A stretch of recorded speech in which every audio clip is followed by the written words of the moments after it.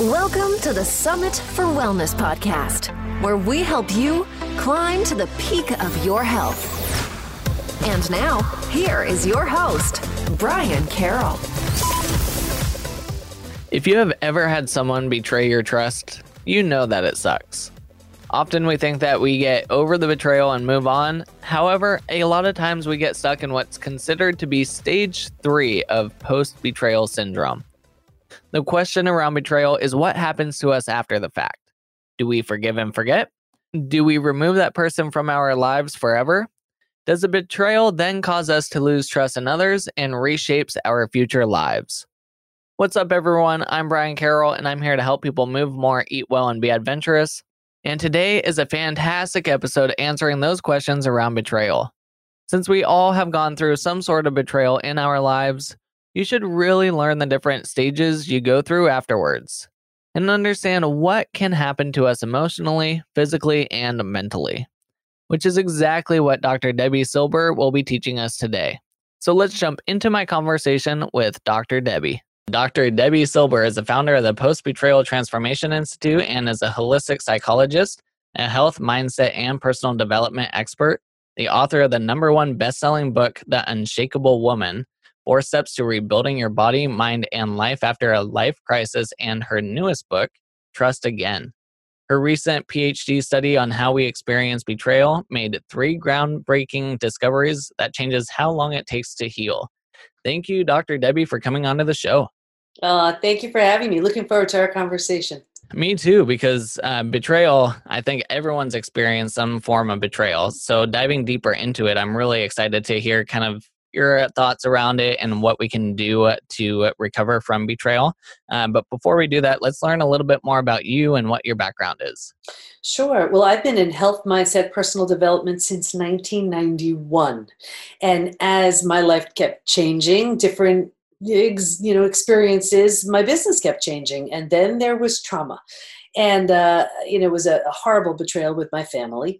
And I didn't quite learn all the lessons I was meant to learn from that experience. So I got another opportunity. This time it was my husband. I was just devastated, like anybody who's been through it, shocked, blindsided. And I was really desperate to understand how the mind works and why people do these things and how it can heal.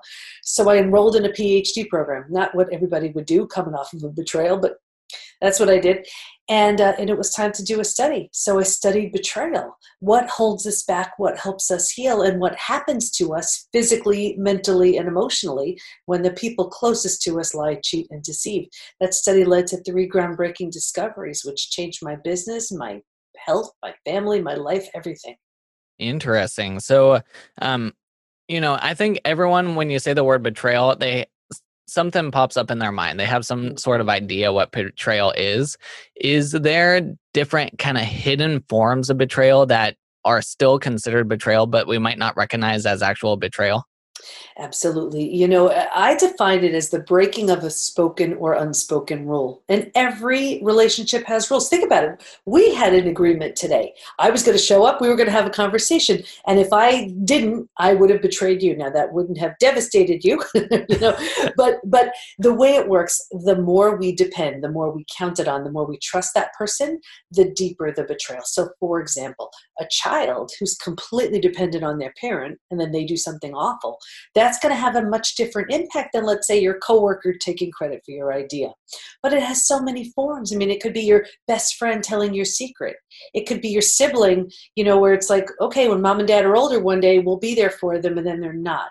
It could be a coach, a counselor, a therapist who you trust to help you through something, and then they do something awful. We could have self-betrayal, and self-betrayal is really common with betrayal as well. Interesting. So, if it's someone that you trust a lot and they do something that betrays your trust, is that type of betrayal different than a lot of small betrayals that compound on itself? It's a different, it hits us differently. I call that one death by 1,000 cuts. That could be a series of micro betrayals, but they add up over time because it's eroding the very foundation that relationship was built on. So it could be a series of micro betrayals. It could be one shockingly painful realization.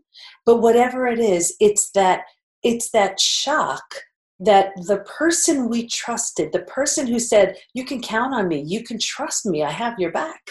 When that person betrays that trust without our awareness or consent, it's one of the biggest shocks that absolutely affects us physically, mentally, emotionally, psychologically, spiritually. So it is a lot more than just that emotional component of betrayal. There's other ways that it can manifest inside of you. Oh, very much so. There were the 3 discoveries that were made, and one of them is that there is a collection of symptoms so common to betrayal, physical, mental, and emotional. It's known as post-betrayal syndrome. And it's interesting, in the last year and a half or so, we've had about 8,700 plus people take the post-betrayal syndrome quiz to see to what extent they're struggling. I mean, besides just the most amazing data on what people are struggling with, what's so interesting is we've all heard time heals all wounds. I have the proof when it comes to betrayal that's not true. Because people write things like, there's a question that reads, is there anything else you'd like to share? I read every single one. And people write things like, my betrayal happened 40 years ago, and I can still feel the hate. My betrayal happened 30 years ago, I'm unwilling to trust again. My betrayal happened 10 years ago, it feels like it happened yesterday. I mean, betrayal only heals when we face it, feel it, heal it. And I can sniff out an unhealed betrayal from a mile away. You see it so clearly in someone's health, in their work, in their relationships. So the brain is kind of fascinating because it does a really good job of downplaying stuff. So if you go through a traumatic event, then over the years, it kind of suppresses it, whether the feeling or the sensation a little bit. For betrayal, is it the same process for that? Or when you go back and you think about it, does all those, everything just come back in full force? It's a great question because I see it. I see where, and I can run through. One of the other discoveries was that while we can stay stuck for years, decades, a lifetime, many of us do, if we're going to heal, we will move through 5 stages, and we know what happens at each stage, physically, mentally, and emotionally, and we know what it takes to move from one stage to the next, which means healing from betrayal is now predictable. But to answer your question, what you're talking about is what I see in a classic stage 3. And this is where most people get stuck.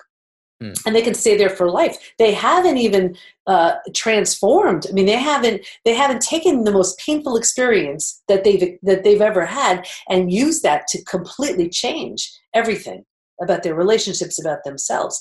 But they're so it's so much better than the shock and trauma of where they were that they actually think that that's good. And I'm happy to go through the 5 stages if that would help. And you'll see it play out, as we move through the stages. Yeah, let's go through those stages. I think that would be very helpful. Sure. So, and this was so exciting when this showed up. I'll never forget my study chair saying, Debbie, I believe you've discovered a process here. And the most exciting part of that was that now there's this predictable sort of timeline of okay, here's where I am. Here's what I have to do to get to the next stage. So here are the stages. So the first was like a setup stage, and I saw this with every single study participant, me included. And if you imagine 4 legs of a table, the 4 legs being physical, mental, emotional, and spiritual, what I saw with everybody was a real heavy lean on the physical and the mental, and kind of neglecting the emotional and the spiritual. So what does that look like? Looks like we're really good at thinking and doing, and not really prioritizing the feeling and being. But that's where intuition lies, and we turn that down. So real easy for that table to topple over in that scenario.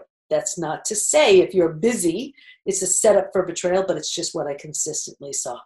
Stage 2, this is the scariest stage, the shock. We're blindsided. D-Day, Discovery Day. And this is the breakdown of the body, the mind, the worldview. This is where we've ignited the stress response. So now we are headed for every single stress-related symptom, illness, condition, disease. The mind is in a complete state of chaos and overwhelm. You cannot wrap your mind around what you just learned. It makes no sense. And your worldview is shattered.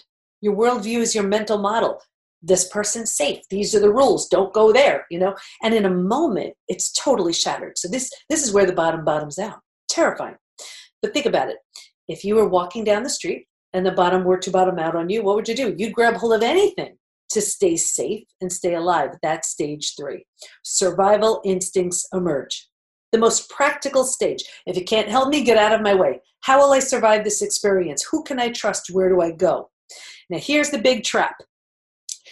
Figuring out those things and surviving feels so much better than that shock and trauma. So we're like, whew. And here's where we start planting roots. And the challenge is, the longer we stay here, the harder it is to leave. And a few things happen. Now we're in this place, and now we start getting these small self-benefits from being there. You get to be right. You get someone to blame. You get a target for your anger. You get a lot of sympathy from other people. You don't have to do the hard work of learning to trust again. Do I trust you? Do I trust you? Forget it. I won't trust anybody. And the longer you stay, now you're calling situations and people and circumstances to you that confirm that's where you belong. And now you start saying things like, well, maybe I deserved it. Maybe I'm not all that. Maybe this, maybe that. And I'll take it one step further. I did 2 TEDx's. The first one was on sabotage, how we sabotage ourselves. Here's where we use things like food, drugs, alcohol, work, TV, keeping busy, reckless behavior. So now what happens is we are so uncomfortable in this stage, and we have no idea there's anything better out there for us. So we're medicating, we're numbing, we're avoiding, we're distracting, and we put ourselves in this like sort of perpetual holding pattern. So that's stage 3, and people could stay there forever. So when you speak with them, they may say, oh my gosh, but my betrayal happened 30 years ago. But you see, that's why they're stuck. If they're willingness is a huge piece of this. If they're willing to give up all those benefits they were receiving and everything else, grieve the loss, right? All of that, they can move to stage 4. Stage 4 is finding and adjusting to a new normal. Here's where you realize your old normal doesn't exist anymore. You cannot undo your betrayal, but you can control the meaning you make out of it and what you do with it. And this is like if you've ever moved to a new house, office, condo, apartment, whatever. Your stuff isn't there. It's not quite cozy yet, but it's this new space you're settling into, and it's going to be okay. And what I found so interesting about stage 4 was, if you were to move, you don't necessarily take everything with you. You don't take the things that don't represent the version of you want to be in your new space. And here's where I saw a change in friendships. If your friends weren't there for you, you've outgrown them right here. Here's where you're creating new boundaries, new rules, this new version of you, or if they were indulging in low-level gossip, whatever it was, you're done. You just don't fit. So people say to me all the time, but I've had these friends forever. Is it me? Yes, it is. You're transforming. Anyway, when you settle into this space, you're also turning down the stress response. You're not healing just yet, but you're not creating the massive damage you were creating in stages 2 and stages 3. When you're in the stage for a while, it's comfortable, you're getting used to it, you're making it okay. You can move into the 5th most beautiful stage, and this is healing, rebirth, and a new worldview. Your body starts to heal. You've turned down the stress response. Now, think about it. It's like you didn't have the bandwidth for eating well, exercise, self-love, self-care. You were surviving. Now you do. Your mind, you're making new rules, new boundaries based on what you've been through. And you have a new worldview based on your experience. And remember the 4 legs of the table? In the beginning, it was only about the physical and the mental. Now we're solidly grounded because we're focused on the emotional and the spiritual too. Those are the 5 stages.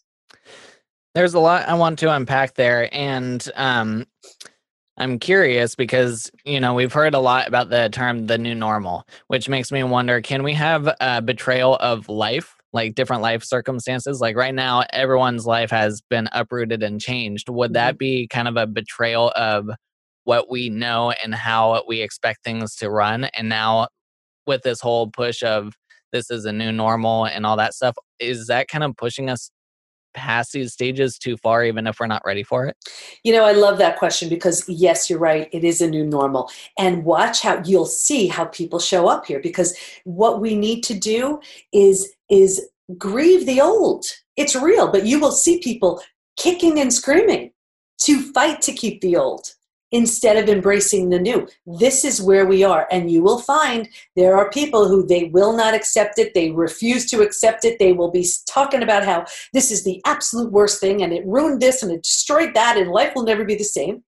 And then there are the other people who are more flexible, right, like a tree. If you're rigid, you break. If you're flexible, you bend. And there are those other people who say, okay, well, this is where I am now. I cannot change it. What can I do with this? Those are the ones who transform. Those are the ones who thrive.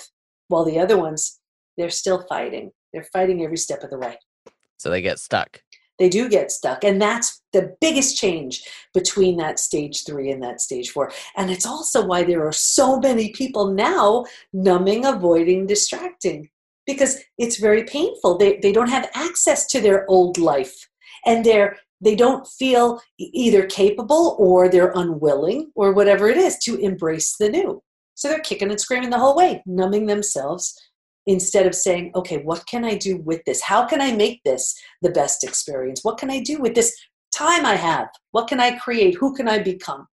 So it seems like that third phase, the survival instincts, that seems to be where the most chaotic or the most change can happen. You can either sabotage yourself, you can rise up and grow from it, you can push all the people in your life away, you can find new people that you can trust.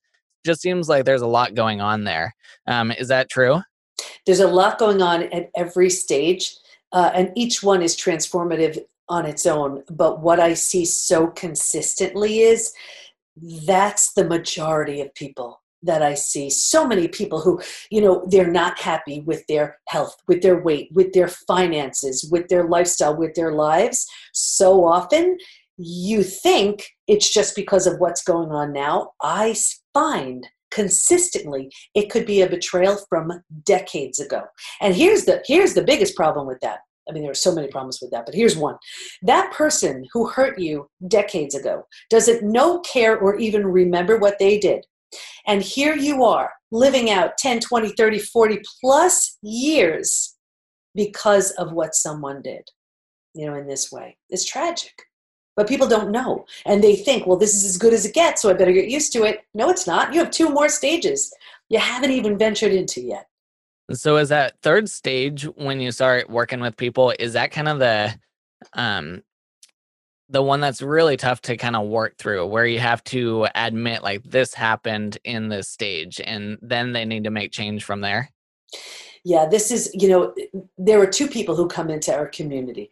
There's the one who's recently betrayed and it's really obvious. They're struggling from a betrayal. And then there are those people stuck in stage 3. And what's so interesting about this group is they're so defensive, so often, where they'll come in like typical person that come in, their arms folded, like, I want to change. I'm like, no, you don't. No, you don't. You have way too much invested in your story. You just do, and it's interesting because there were 3 groups in the study who didn't heal.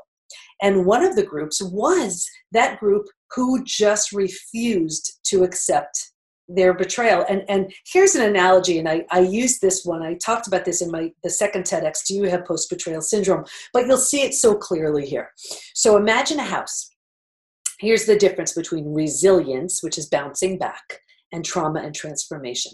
So let's say the house needs a new boiler and you get a boiler. That would be resilience. You're bringing it back. You're restoring. Or let's say it needs a new roof and you get a roof. That's resilience, bringing it back. Here's trauma and transformation. A tornado comes by, levels your house. A new boiler's not going to fix it, and a new roof's not going to fix it, right?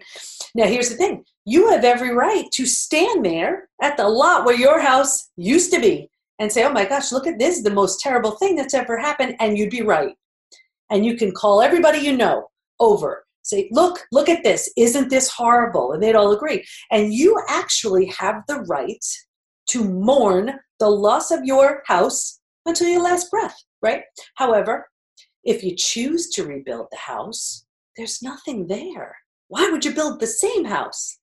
Why not give it everything the old house didn't have? Why not make it big, the bigger, better, more beautiful, whatever it is to you?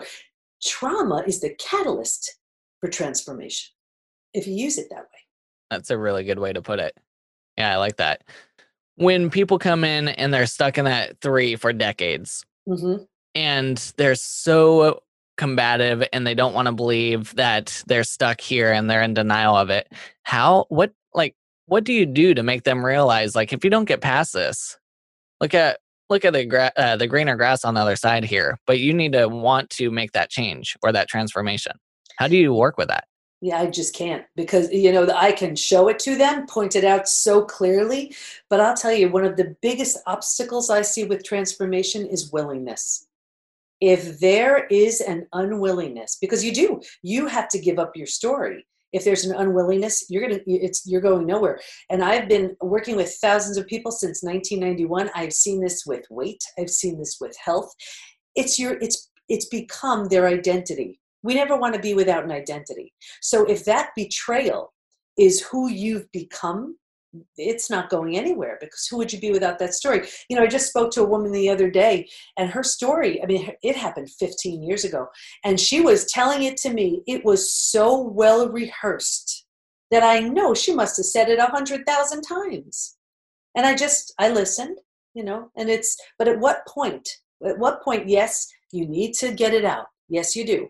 But at what point is it, time to do something with it? And I see this with people who get divorced. Like, for example, you hear them say, I'm divorced, I'm divorced, I'm divorced, I'm divorced. At what point are you single? You know what I mean? And the biggest challenge again is they have every right. They have every right to hold on to their story. But what they don't realize is what they're holding at bay because of it. Think about it. Yes, you have your story, but you have such a better story when you give that up. You become the hero or the heroine of your story. You become a role model. Like, for example, I had a very powerful story. The most important people in my life betrayed me. However, I was like, you know what? If I don't do something good with this, it's just like a bad game of hot potato. If I heal from this, I'm taking everybody with me. And what if, because of that, we open up the PBT, Post-Betrayal Transformation Institute, and the book and the podcast and the TEDx and all of these things because of it? That's a way better story. And then, with healing and rebuilding, that's always a choice. Like, I healed myself and moved on with my family. And if the situation lends itself and you're willing and you want to, you build something totally new with the person who hurt you. And I married my husband again, as two totally different people. It's just a better story. Yeah, I was going to ask, on the other side of betrayal, if you're the betrayee, I guess, and you recognize like what you did was wrong, is there different stages for that person, or is that like a betrayal of self that they then have to work through? It takes a tremendous amount of work, and not being on that side ever, I can't say what it feels like, but seeing it in our community and just seeing what my husband went through, there's a tremendous amount of shame and remorse and regret and realization of who they become. I see that betrayal reveals who you really are or who you've temporarily become. And it could either shock you into waking up and realizing all you've lost, or shocking everybody around you, realizing, who they're really with or married to. And with many people, like with my family, there was no change was going to happen. So the only thing that was going to happen was I had to heal and move on. But there are those instances, like with my husband, when you lose the only things that matter to you. And he was like, what the heck did I do? And did profound work to heal and rebuild with me, with my kids, with my friends. He even called all my friends and apologized. Yeah, that brings up a really good point, because like you said, when you're in that phase 3, stage 3, and you're telling everybody like, look what happened to me and all that type of stuff, then the person that did the betraying, they have a lot more to make up for, not just to the person they betrayed, but that person's entire circle. Absolutely. And it's interesting, because now here I have the new book, Trust Again. We sold out in just the pre-sales. It was, which is crazy, but obviously there's a need for this. And when I was writing this book, I sat my whole family down. I said, guys, the story's in there, and get ready. And it wasn't to throw anybody under the bus or make anybody uncomfortable. And I thought I was expecting, oh, come on, Mom, and expecting resistance from my husband. And what was so interesting was they were proud of me. And my biggest supporter was him. He said, you know what, this is going to help so many people and so many betrayers. Hopefully, it's trauma. When that happens, it's trauma well served. Right. Yeah, because then everyone's growing.